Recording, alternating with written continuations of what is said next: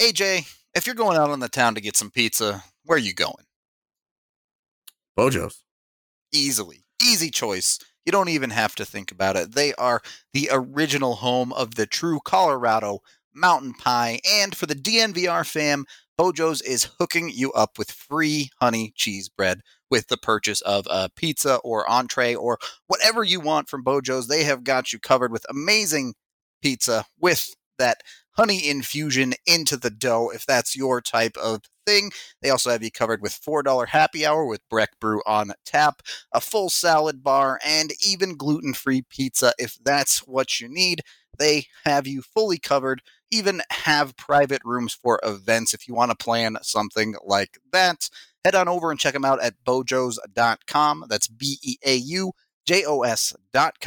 And when you get in, let them know about this DNVR ad, and they'll hook you up with the free honey cheese bread. Let's jump into the show. And Cole gets another good righty, and another right by Cole, a left by Cole this time. Tipped in front by Mika Rantanen. He shoots and scores. Nathan McKinnon. Cole J.T. Comfer. 877 goes now. Gabriel Landeskog. Collective hugs. 29 and 92. Save made by Grubauer. Move over, Picasso. This piece of art is by McKinnon. My goodness gracious.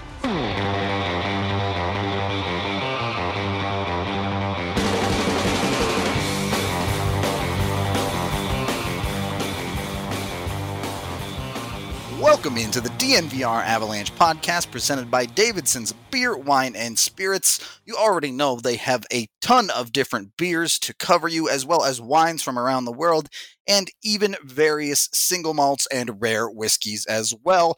Today, if you're listening on release day of this podcast, is the last day that you can get your 10% off when you download their app and use promo code FIRST10 on purchases of $25 or more. Get on it while there's still time, which literally less than 10 hours left. So go. $25 or more, 10% off, promo code FIRST10. I'm Nathan Rudolph. He's AJ Haefele. The show that a lot of people have been waiting for and consistently asking us about for months now. It is that wonderful time of year where everyone's third line center is suddenly worth a first and a prospect.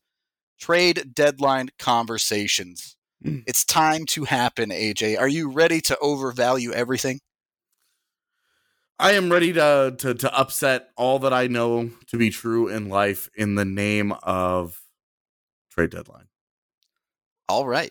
Well, it's always an exciting yelling match when it comes to trade deadline and the things surrounding it. So I wanted to jump in with something a little bit different. We've mentioned certain things around the team, Kreiders, Toffoli's, things like that. Something we have not mentioned is the Buffalo Sabres, a team that is pretty much out of the playoff race in the East at this point, despite being one of the highest spending cap teams in the league. And I had bored down specifically to one player that we know there was a little bit of interest around for the Avs in this last offseason in Marcus Johansson, who, 29 years old, on a $4.5 million deal the rest of this season and next. And throughout his career has been a 45-ish point produced player. Over the last two seasons, he's dealt with some injuries and maybe is a little bit of a buy low candidate, in my opinion.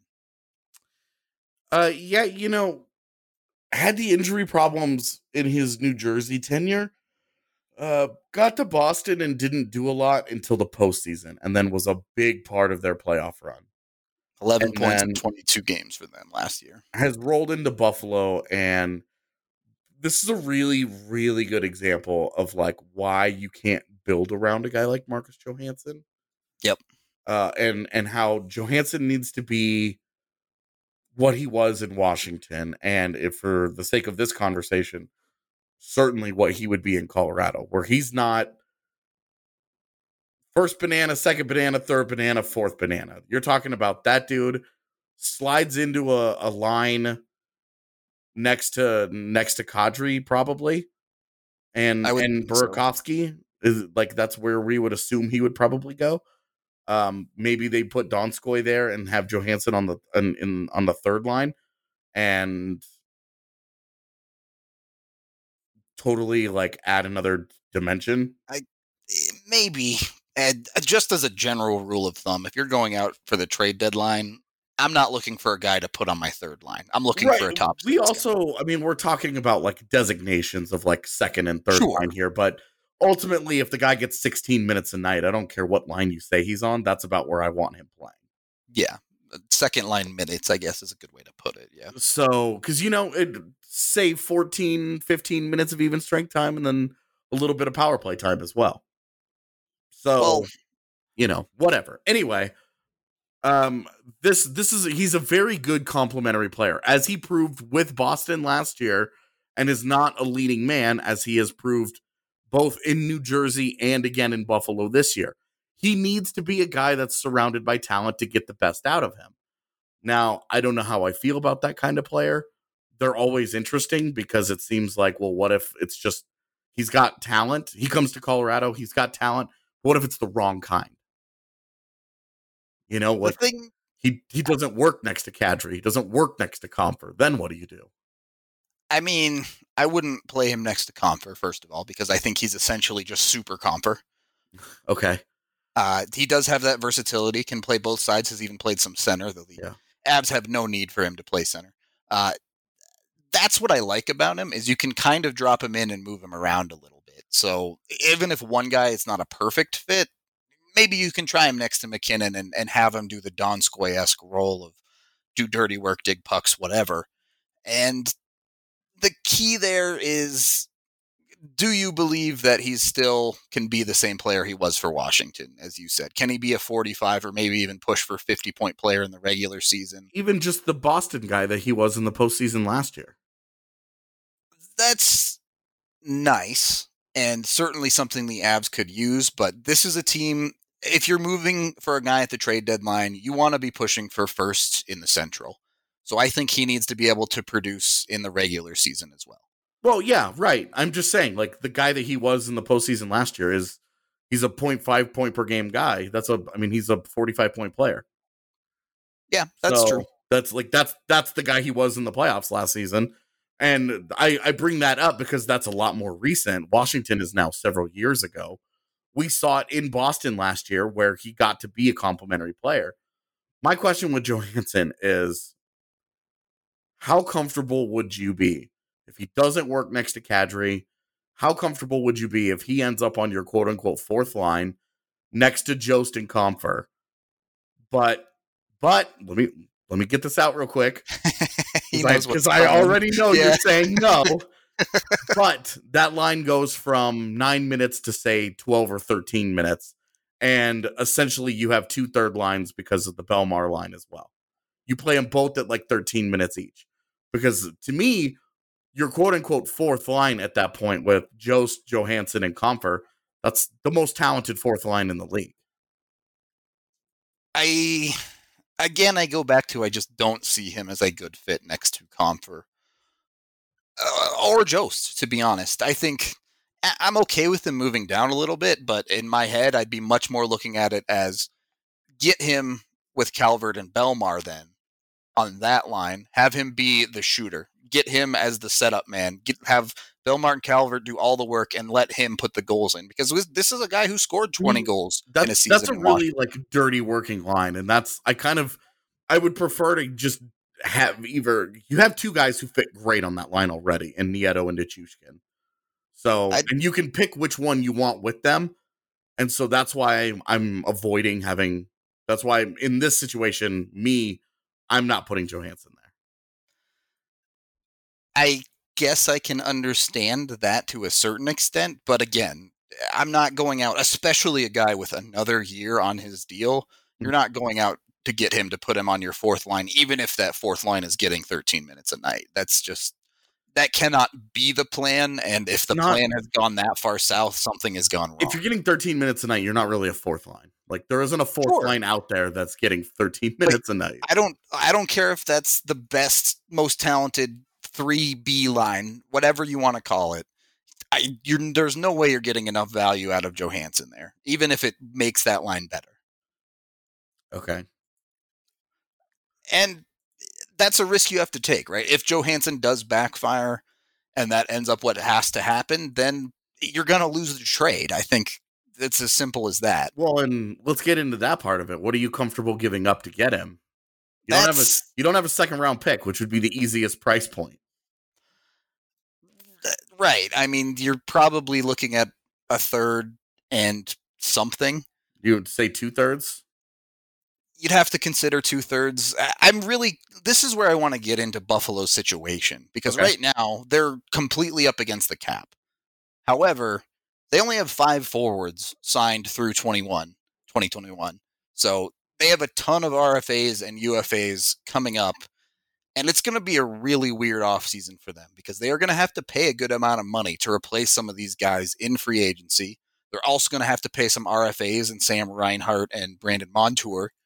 So they might be looking to shed Marcus Johansson's contract anyway, to be honest with you, because they have $25 million wrapped up in their top 3 forwards, Eichel, Skinner, and Okposo. And they need to fill this out. Their prospect pool is not great. They have Dylan Cousins. That's about it. Casey Middlestat is what he is at this point. A guy like Rasmus Asplund has not produced at all in the NHL. So they really don't have a lot of ELCs to come in and take the weight off for them. So I think they're in a really tough spot. And that's why I'm looking at someone like Johansson as someone that Buffalo is going to have to do something, and maybe the Avs can get someone like a Johansson for cheap. Okay. If they were going to do that, though, you'd think that there'd be some competition, right? Right, and that's where things come down. If some other team, Blues, roll up and say, hey, we really like him, he fits our style, and we'll give you a second and plus, then what are you going to do? But I think it's an option that the Avs should be interested in, that I haven't heard anything about up to this point. Okay. I mean, I really liked Mojo at the deadline last year as an interesting guy. And then going into free agency, he was certainly a guy we talked a lot about. Yep. As an interesting, as a very versatile player that can kind of just fit into whatever gap you need him to. Yep, 100%.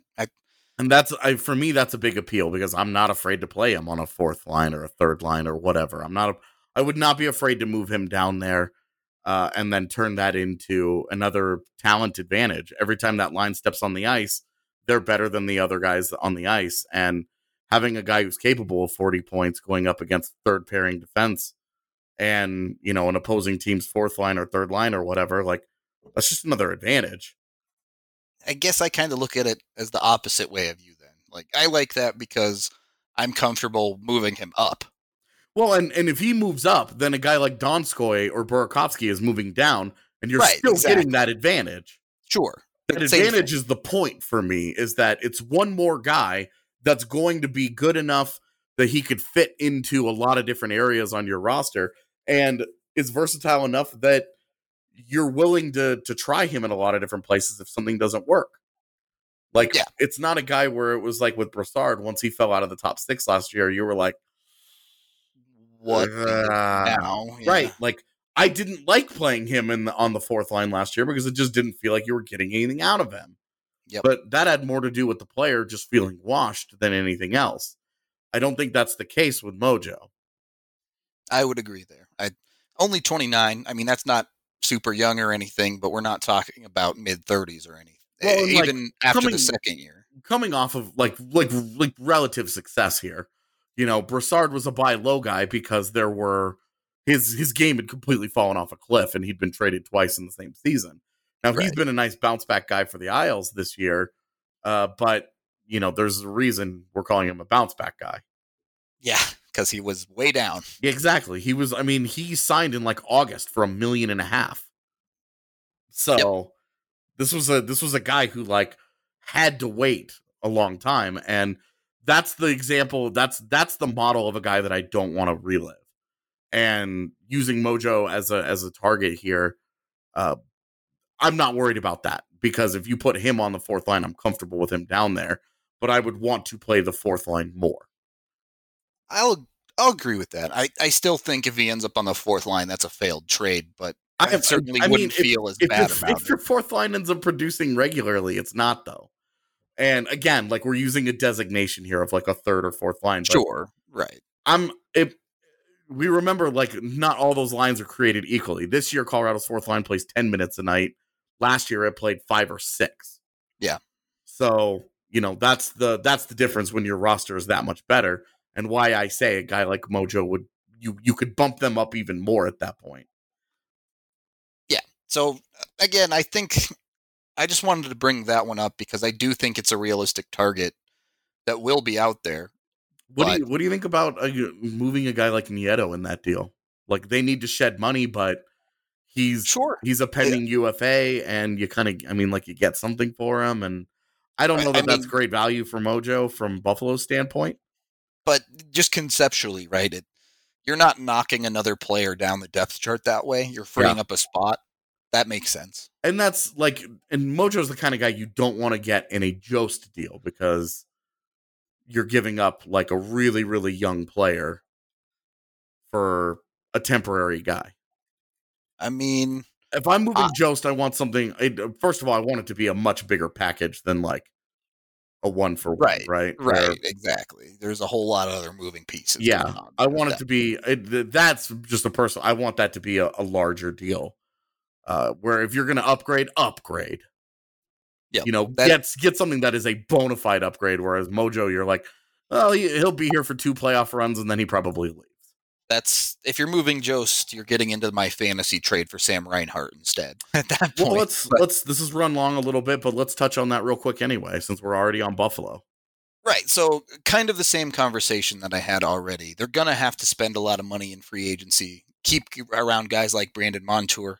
Reinhart is an RFA at the end of this year, due for a big raise as well. So they're gonna have to manage that.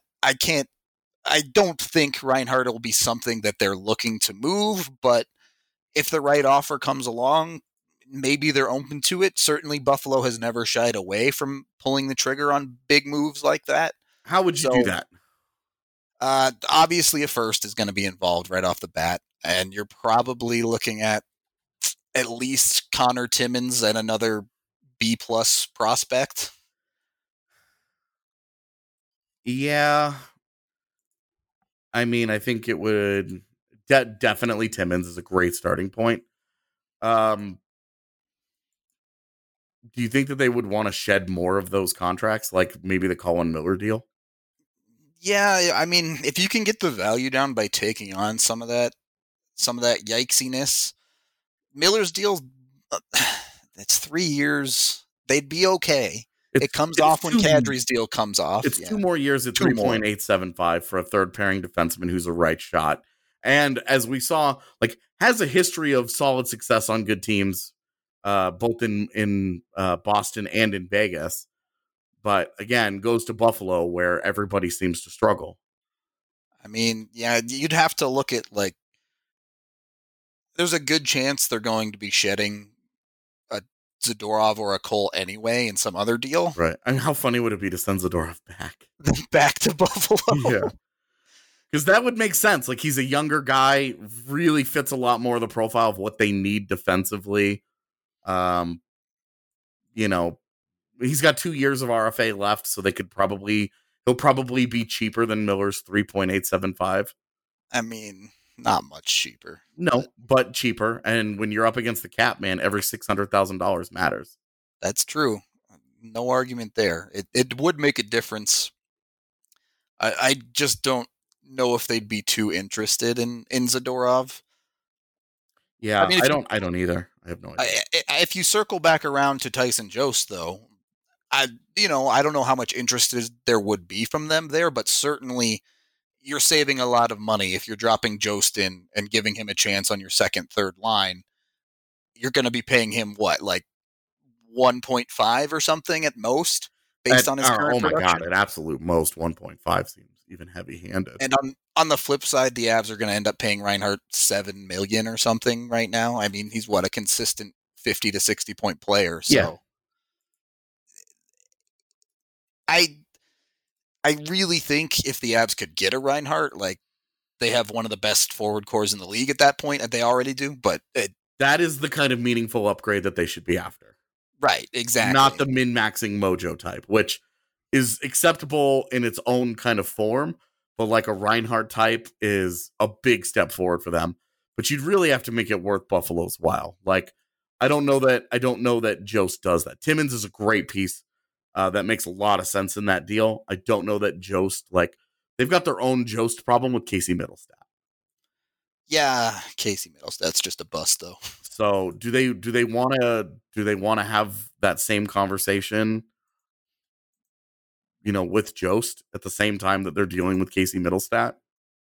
I mean, I think Jost is a bit more reliable than Middlestat when it comes to being able to play third line or bottom six role. We've seen one guy succeed in the bottom six, and the other guy will never succeed in the bottom six. Right, but either way, I mean, it's hard to hash out whether, do they want Jost, do they want Zadorov? I don't know what their front office would be after exactly at this point. But Timmins a first, and then something. Is it Jost? Is it Zadorov? Is it another high-end prospect? I think realistically, you'd be looking at that, and even then, Buffalo might want more. What would be, if you were going to start a dialogue for Reinhart, what's your offer? So starting a dialogue, or what's my final offer? Dialogue. Go quick, because I gotta. Yeah, Timmins and a first, and I throw like Ranta on there as a starting point. Cool. Okay. And then you could work from there, but we're going to wrap up this first period because we've been going for a hot minute now, and it's time to tell you about Breckenridge Brewery, the official beer of DNVR. They just had their awesome watch party with the Nuggets the other night, announcing their new beer to the world of the Mile High City, which is a very nice beer. We have a ton of it in the office, so I got a chance to try a little bit of it. You might have seen it on the Goaties when I was drinking it there.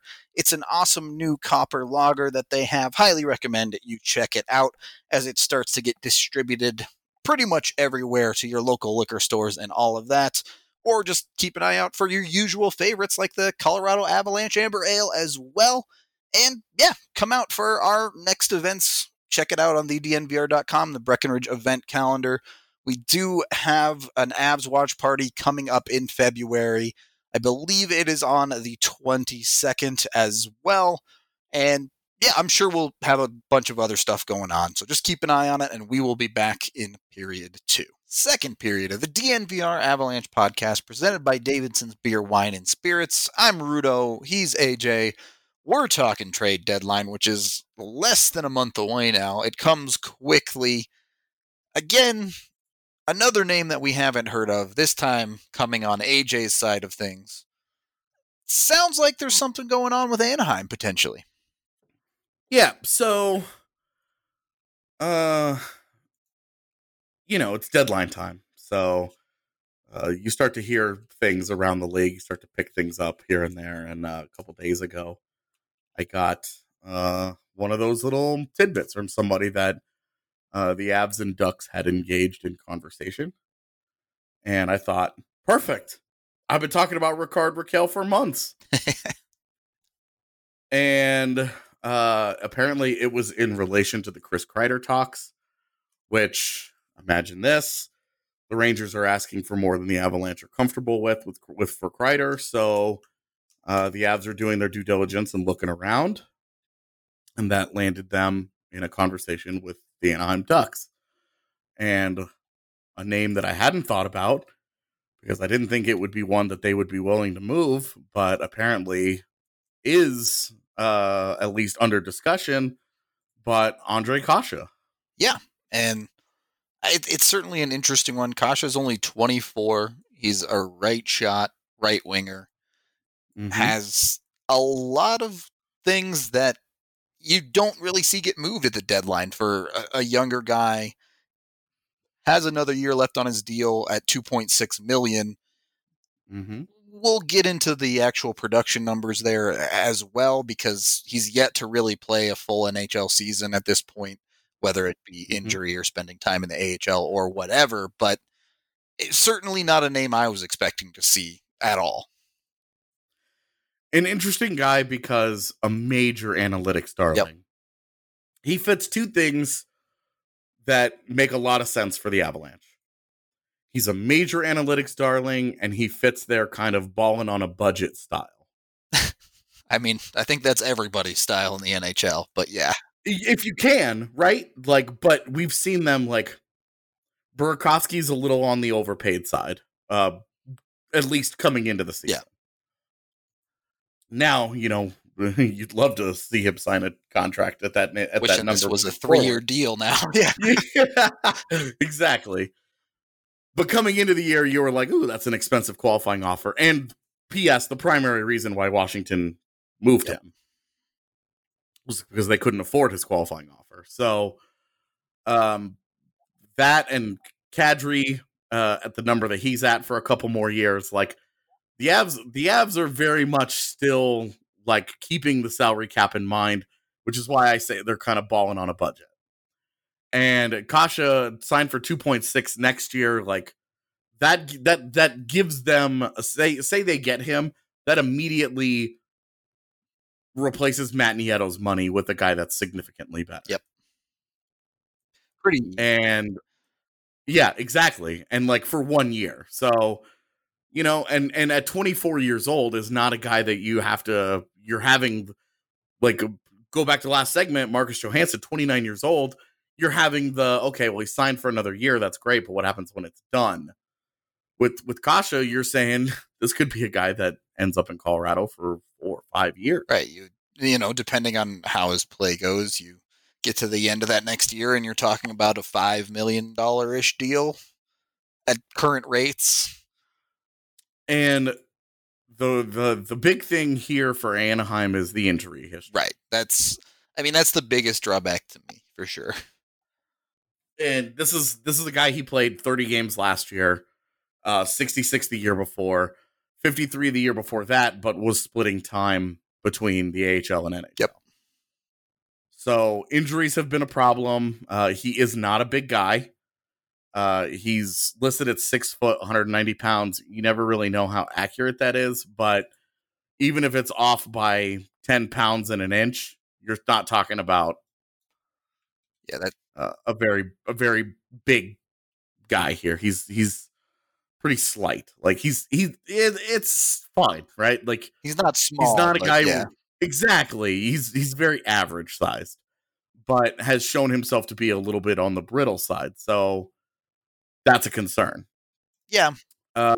Major analytics darling, because the underlyings are big time.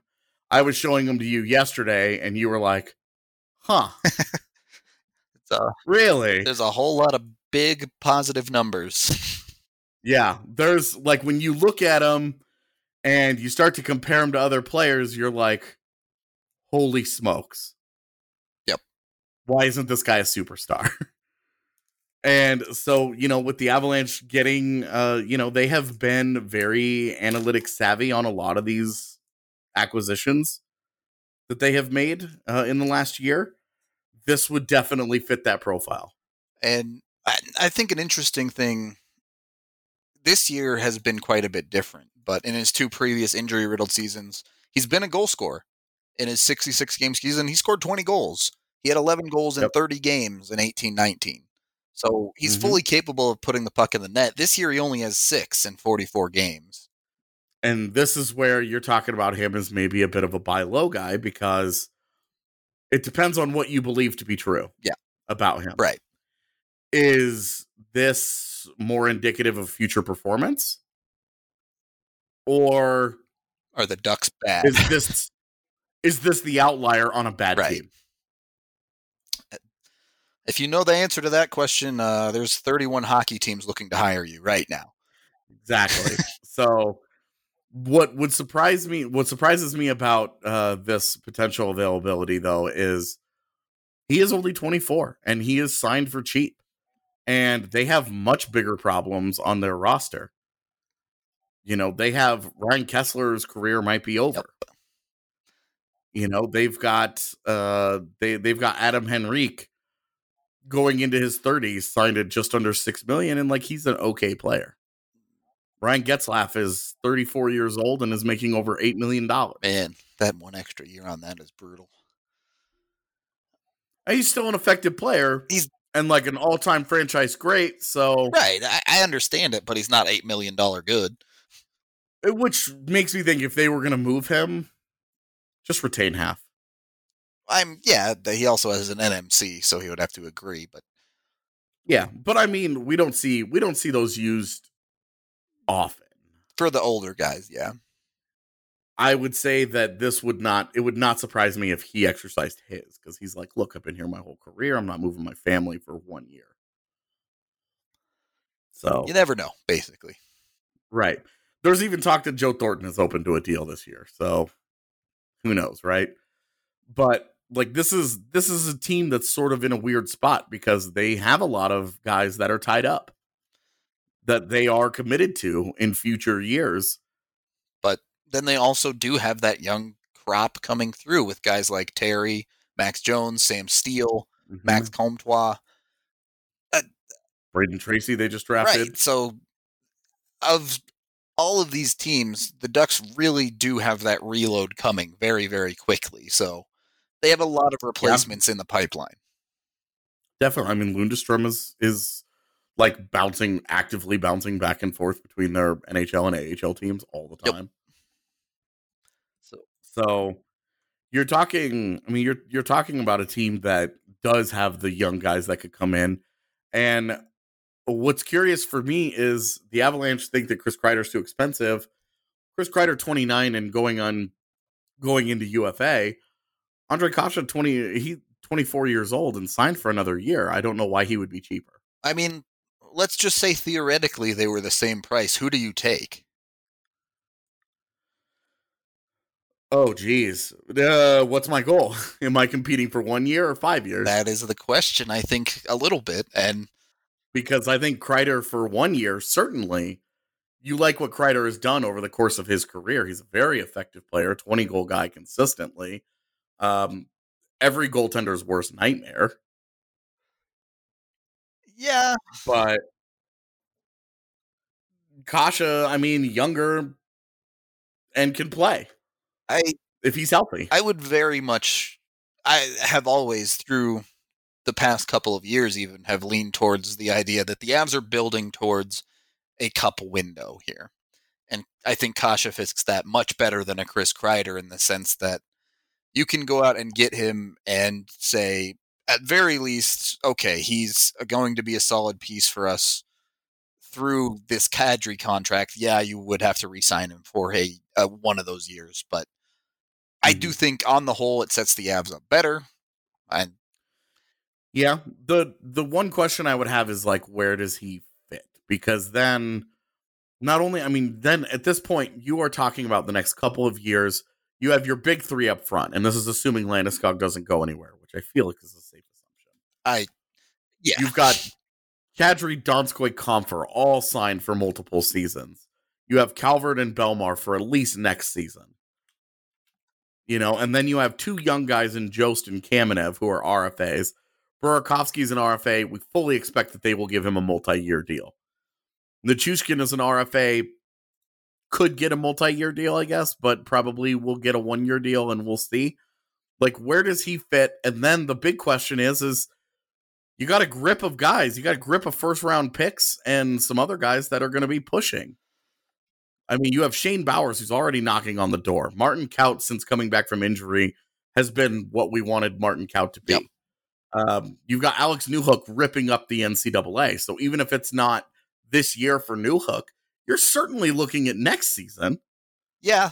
So where does that fit? And this is not me making a case for Kreider over Kasha. Just saying, if you're going to go out and you're going to get another young guy that's in his prime and that you don't have to worry about developing and this and that, you have to at least start giving some of these guys up in these deals. Right. And maybe that's a Jost deal. Sure. It absolutely could be another situation you can look at there. Maybe you look at you're leaving someone like Donskoy exposed in expansion draft time. Yeah, that would be interesting. Or, something along those lines. I'm just looking through the Avs lineup here. Right now, Kasha, in a lot of ways, fits into their lineup like a younger Donskoy. He's that right shot that they can drop in, ideally next to Kadri and probably Burakovsky. See, you're comparing him to Donskoy, and I think he's a much better comper. That's how I see Mojo. So, but same kind of difference, right? You can have that type of player in the lineup.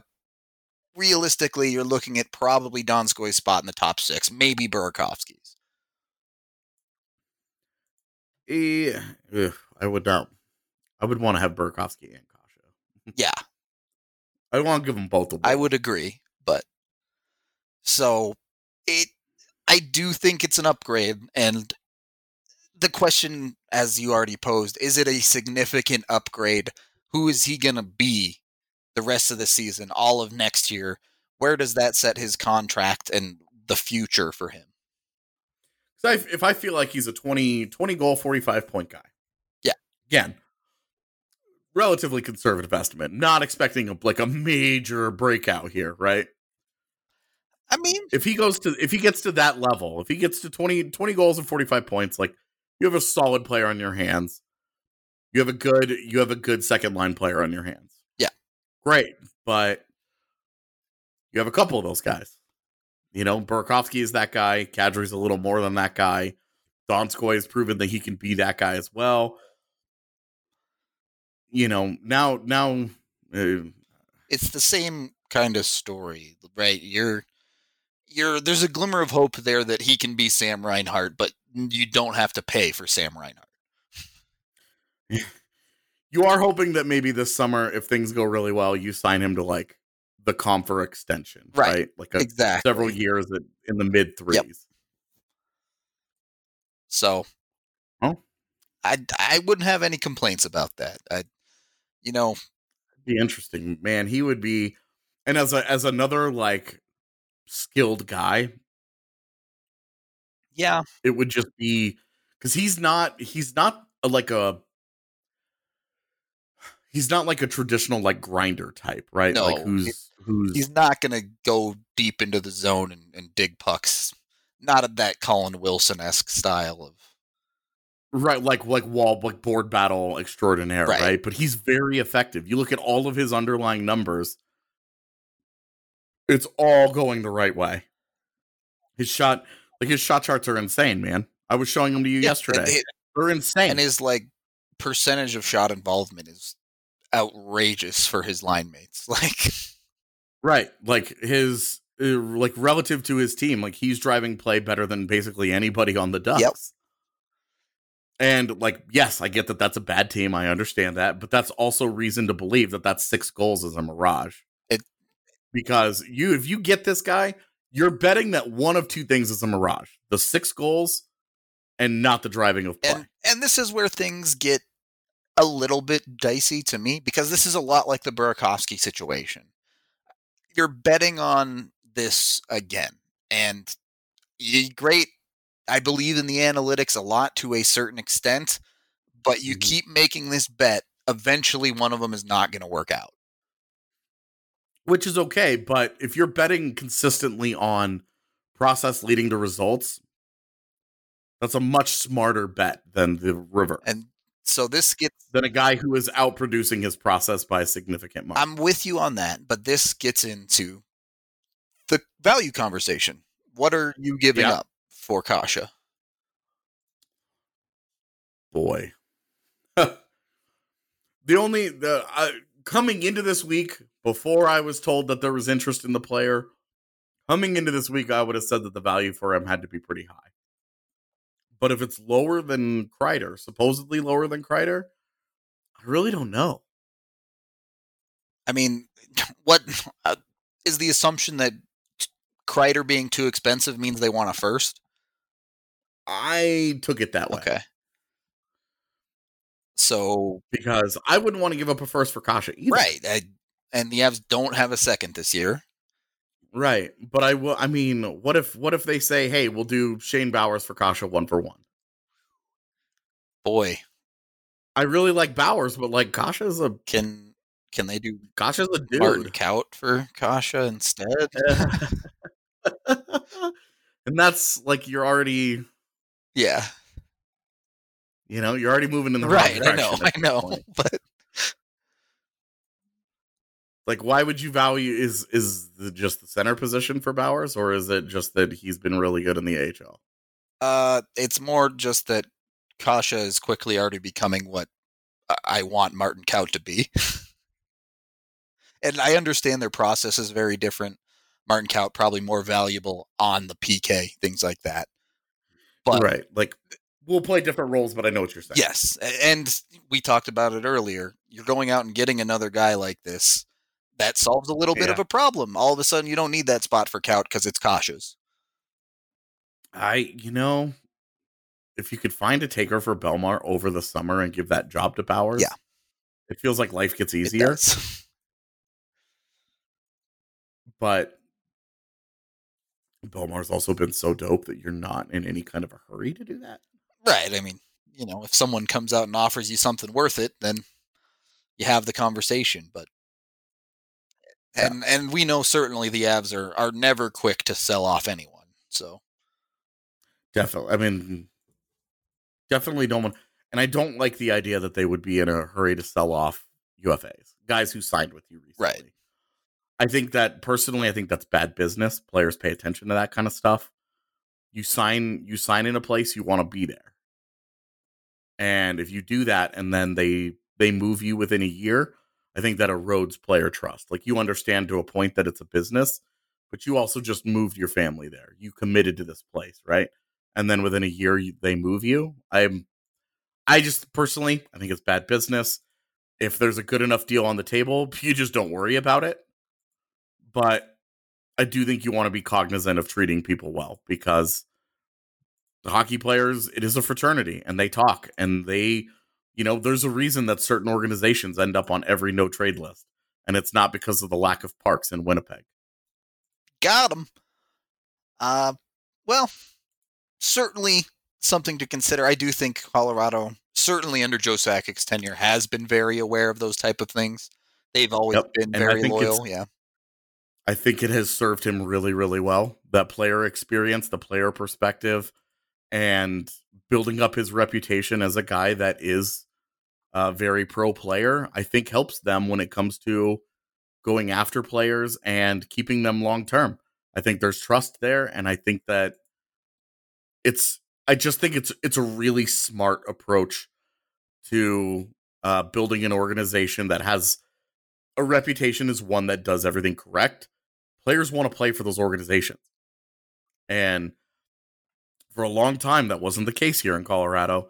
And I think Sakic has done a good job of turning some of that around and getting it back to what it was like when he was a player, where people wanted to play here. Players wanted to be here because the team was competitive and the organization was first class, and it took care of its own. And I think that's a big part of this. All right. Well, I like to hear that, but it's time to wrap up the second period. And something Colorado can offer, which is something hockey players might often need, is Green Mountain Dental Group. They can take care of those hockey teeth for you. It's obviously important to take care of your teeth. And Green Mountain Dental Group is giving away a free Sonicare toothbrush when you schedule a cleaning, x-ray, and exam. All you have to do is take care of your teeth for Green Mountain Dental Group to give you a free Sonicare. You can check them out today, 303-988-0711, or schedule your appointment online. Get on it while you can. Third period of the DNVR Avalanche Podcast, presented by Davidson's with Rudo and AJ. We've talked about Anaheim. We've talked about Buffalo. These are a little bit of new things. One of them, certainly there's some conversation around. The other one, just an idea out of my head. So take them for what you will. Now it's time to kind of revisit some things we've talked about a little bit in the past on question shows, things like that. And I wanted to start with the San Jose Sharks because their collapse has just continued to go off with explosions everywhere. As not only have their struggles continued, Thomas Hertl is now out for the rest of the season for them. Logan Couture continues to be out with a significant leg injury. they just have absolutely nothing going for them. It screams a team that is looking to sell at the deadline, basically. And it's just been ugly in San Jose, basically. Fascinating, isn't it? It can all collapse pretty quick. I wonder what Erik Karlsson's thinking right now, to be honest. There were two teams in the last 2 years that went super, super all in, go for it. Yep. And one of those teams took a ton of flack for it. And it wasn't San Jose. And it wasn't San Jose, and the team that took a ton of flack for it is back in a playoff spot. Funny how hockey works sometimes. And San Jose got a free pass, and maybe rightfully so, just because it's like, look, San Jose, like we talked about it on yesterday's show. San Jose has missed the postseason 6 times in their entire history, and 4 of them came in their first 6 seasons. Yep. Some of those seasons were bad, too. Yeah, when we were looking at it, and it was like the one where they lost 71 games in regulation in their second year, and then their third year they made the playoffs, and you're like, oh, that's weird. But point being, this is the end for them. Like, as much as everybody, mocked Columbus for going all in and whatever, like, they still had young players on the roster. They still had talent there. And they had multiple prospects that they swear they really liked at goaltender when they watched Bobrovsky leave in UFA. Yep. And maybe do them an enormous financial favor. And San Jose, that's not the case. San Jose doesn't have goaltending. But they've spent significantly on it. They used a first-round pick to get Martin Jones. They have 4 more years of Martin Jones at $5.75 million. And he's already 30 years old. What do you do there? Not only that, but you've got 3 defensemen. This is my favorite stat, right? San Jose is spending $32 million on their defense. They sure are. And that includes 3 defensemen who are making under $1 million. You gotta love it. $27 million on the other 3, when then they carry 7. Yeah, $26.5 million of the 32 is spent on 3 players, the youngest of whom is Erik Karlsson at 29. And all of them are signed through the age at least of 37. Yeah, they're all signed through at least the 24-25 season. That is just... Not only that, but you look at the top of the roster, Evander Kane, Logan Couture. Yep. Logan Couture is 30 years old, $8 million in year 1 of an 8-year deal. Right. Evander Kane has 5 years left after this at $7 million, but he's 28. For me, that's solid. Right. It wraps up around 34. That's reasonable. Yeah. You'll take that chance with Evander Kane. The question is do you now move on from him? Because if you look up and down their roster, there are a couple of guys you're no longer talking about trading Tomas Hertl because it's a major knee injury. Yep. Second in his career as well. Logan Couture is your captain. You're probably not going to be able to, you probably don't want to move him. So now and Timo Meier should be off limits. He's 23 years old. Bank on your ability to rebuild around him during his career. If it doesn't work, you can do it quick because that poison pill at the end is coming. Right, but you're even then at that point, you might be able to live with that if he continues to blossom at 26. He'll be 26 years old when that thing vests. So it's you might take that chance. He might be a $10 million player by then. But anybody else on that roster, especially in the forward core, like Kevin LeBanc and Evander Kane, those are the 2 guys that they should absolutely be looking to deal. I would. Especially really because Kevin LeBanc came out and said some stuff recently. Yeah. Where he came out and was like, look, I took a super team-friendly below-market deal so that we could have the money to bring bring the boys back and try again next year. This isn't what I signed up for. When a player feels that way, you have a problem. Yeah. Clearly not happy with the organization there. And I mean, how they have to blow it up, right? This organization cannot continue as is with this core and make it work, partly because you have guys that are 40 years old, like Joe Thornton and Patrick Marleau, sitting on this roster that may not even be in the NHL next year. Yep. So they're and the big thing here, they don't have their first round pick this year, which belongs to Ottawa, and very likely now is going to be a top 10 pick. For all the shit Ottawa took, they turned around and did exactly what happened to them. Yep. And for me, like, I'm kind of happy for them, actually. I felt bad rooting against them. Happy for the fans. Yeah, I'm never going to be happy for Eugene Melnyk for anything. Right. But that organization, plenty happy for. But you go back and you look in there the last couple of years. Let's just go back to 2000. I don't know. What do you think is appropriate? 12? Sure. Because those guys should all be in their primes right now. 2012, Tomas Hertl in the first round, thumbs up. Yep. 2013, Mirko Mueller, thumbs down. Didn't work. 2014, Nikolai Goldobin, thumbs down. I mean, at least he's an NHLer, but... Well, you could say the same thing about Mirko Mueller, but not playing for the organization anymore, doesn't matter. Thumbs, did not get anything meaningful in return, thumbs down. Yep. Timo Meier in 2015, thumbs up. The 1 year they missed the postseason, they get the 9th pick in an all-time great draft. Good job. Yep. No first in 2016. 2017, Josh Norris, traded to Ottawa. 2018 first round, Ryan Merkley, God knows what that's going to be. But I can tell you right now, is that the kind of defenseman that a defense that is saddled with Brent Burns and Erik Karlsson for the next 8 years needs? Not only is it not that, it's been pretty rough sledding so far since he's been drafted. So, like, even if he gets through all of the attitude issues and he manages to break out, because I mean, you look at he finally got dealt from the Petes, lands with the Knights, and he's having a great statistical season, which has been his hallmark his entire career. He's always been a major producer of points. That's great. Right. But again, Brent Burns and Erik Karlsson are on that defense for the next eternity. And that's literally what they do. So that's the tough sledding. 2019, no first round pick. 2020, no first round pick. That organization is screwed if they don't get bold and start moving some guys.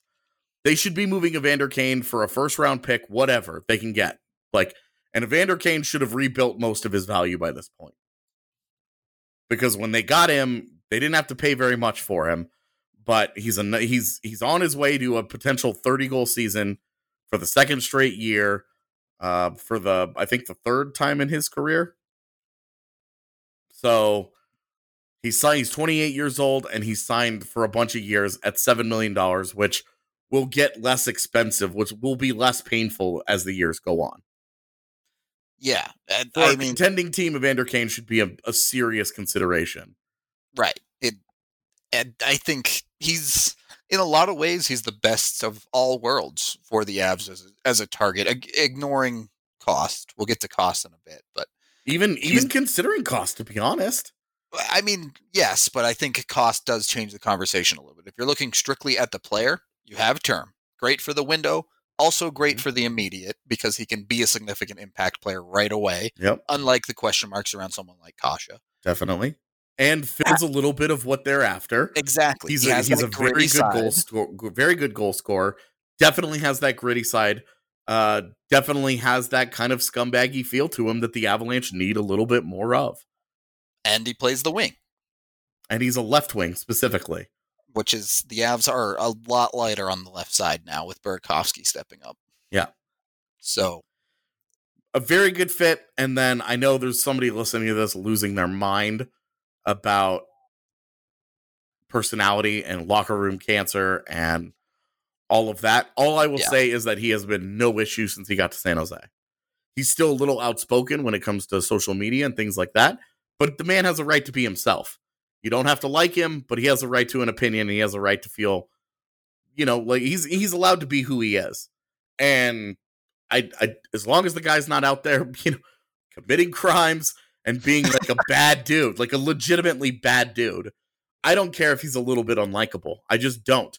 And we've seen him in a veteran locker room that he walked into San Jose and they basically said, we're not going to put up with your shit.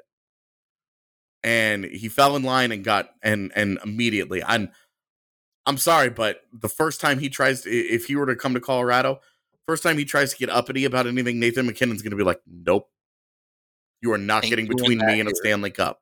Yep. And then standing behind Nathan McKinnon is going to be like an armada of male models. And I think that's just an intimidating presence where I would probably be like, all right, you guys win. About to get Zoolandered up in here. Straight up. Except, it's going to be like the scene with them at the car wash, except without the car wash part. Or the gas station, I'm sorry. No one play relax in that locker room. That's all I'm saying. I just think that he would be a perfect fit. And to a lesser extent, Kevin Labanc could be a great fit too. We're talking about Andre Kasha. Kevin Labanc is kind of the same guy without the injury history. Can play either wing, 24 years old. Obviously, his current contract is irrelevant because it ends and he's not signing for $1 million again. Has, had last 2 years, scored 40 points, 56 points, has been productive in the postseason as well. Has 26 points in 52 games this year, so he's on his way to another 40 points. Maybe a 40-point season, maybe a high 30-point season on a bad team. Like, Kevin Labanc's a guy that could fit too. I almost wonder if he's a little bit of a better fit, especially if you're putting him with two gunslingers like Kadri and Burakovsky, who you want shooting the puck. He has been more playmaker than goal scorer in his career, so you could absolutely justify doing that. And another thing with him that I think is meaningful is that he's a right shot, which this forward core could absolutely use another of. Yep. Yeah, if Labanc is on the table, I think that's extremely interesting. I mean, you're looking at whatever his next contract, $5-6 million for however many years. That's fine. You can manage that as well going through the rest of your window as the Avs. So definitely. You get a real shot to get something extremely cheap. And at that point, I mean, as far as cap concerns, I really don't think it's a big issue having to extend him.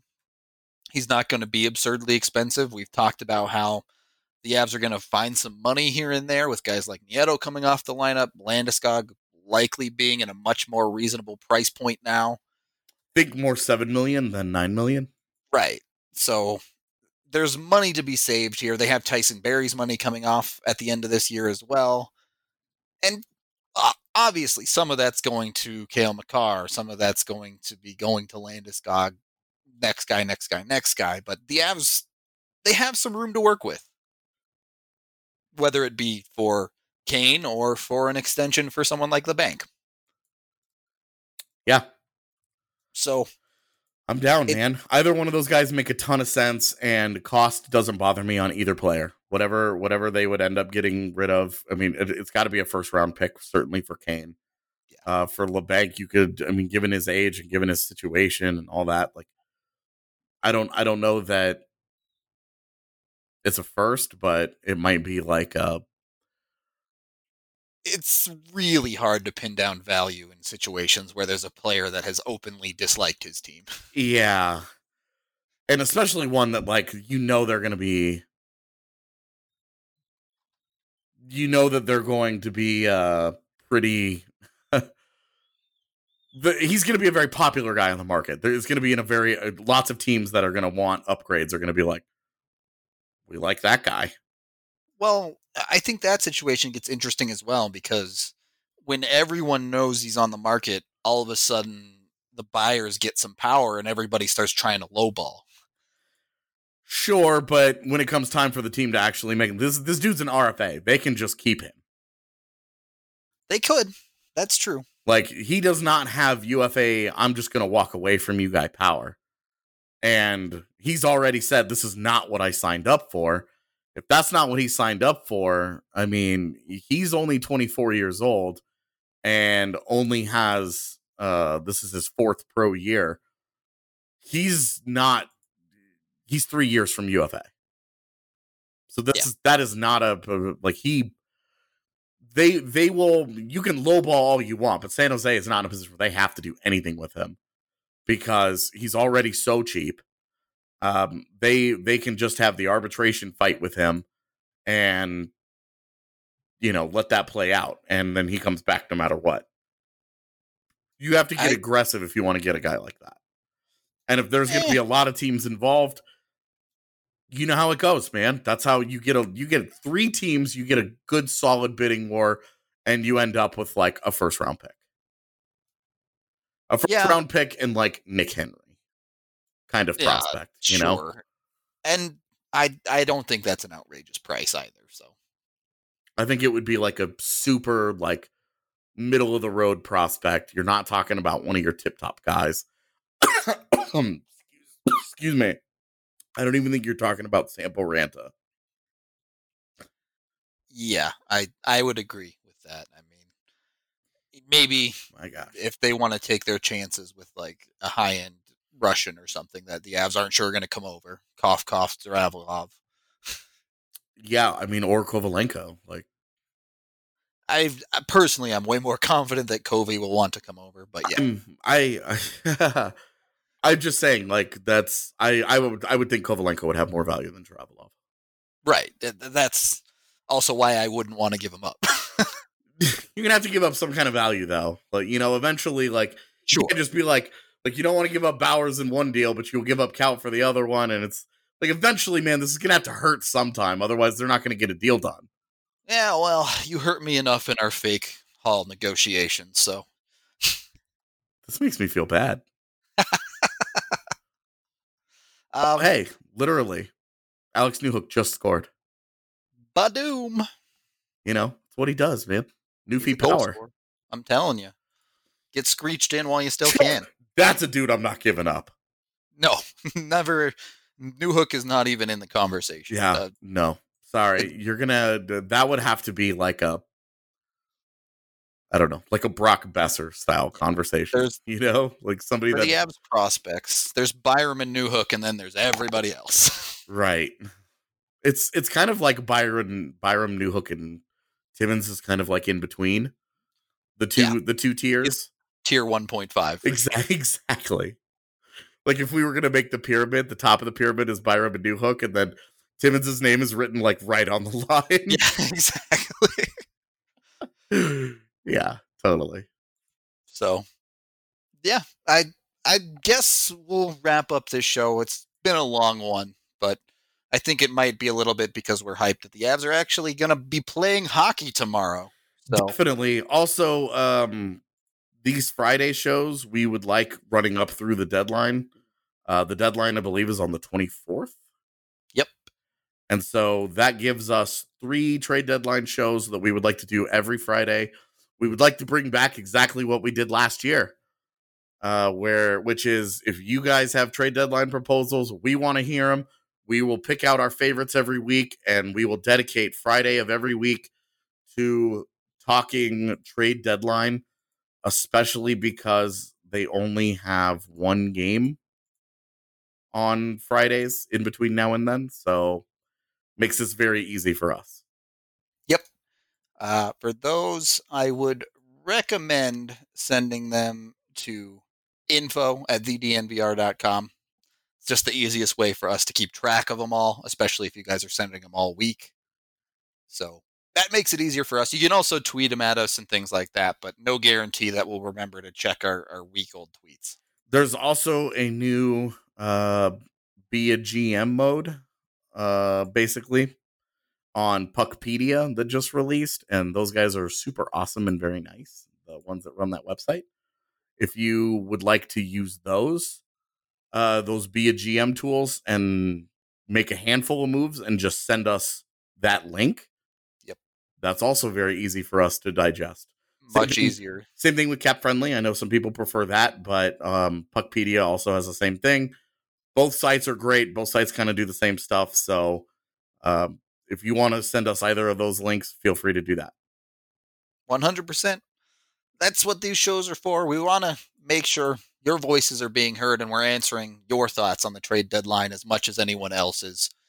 When AJ has the info, he'll happily bring it, but it's meant to be a fun chat about everything and anything hockey. So we're going to go ahead and wrap up this show here. As always, thank you for watching. We always appreciate it.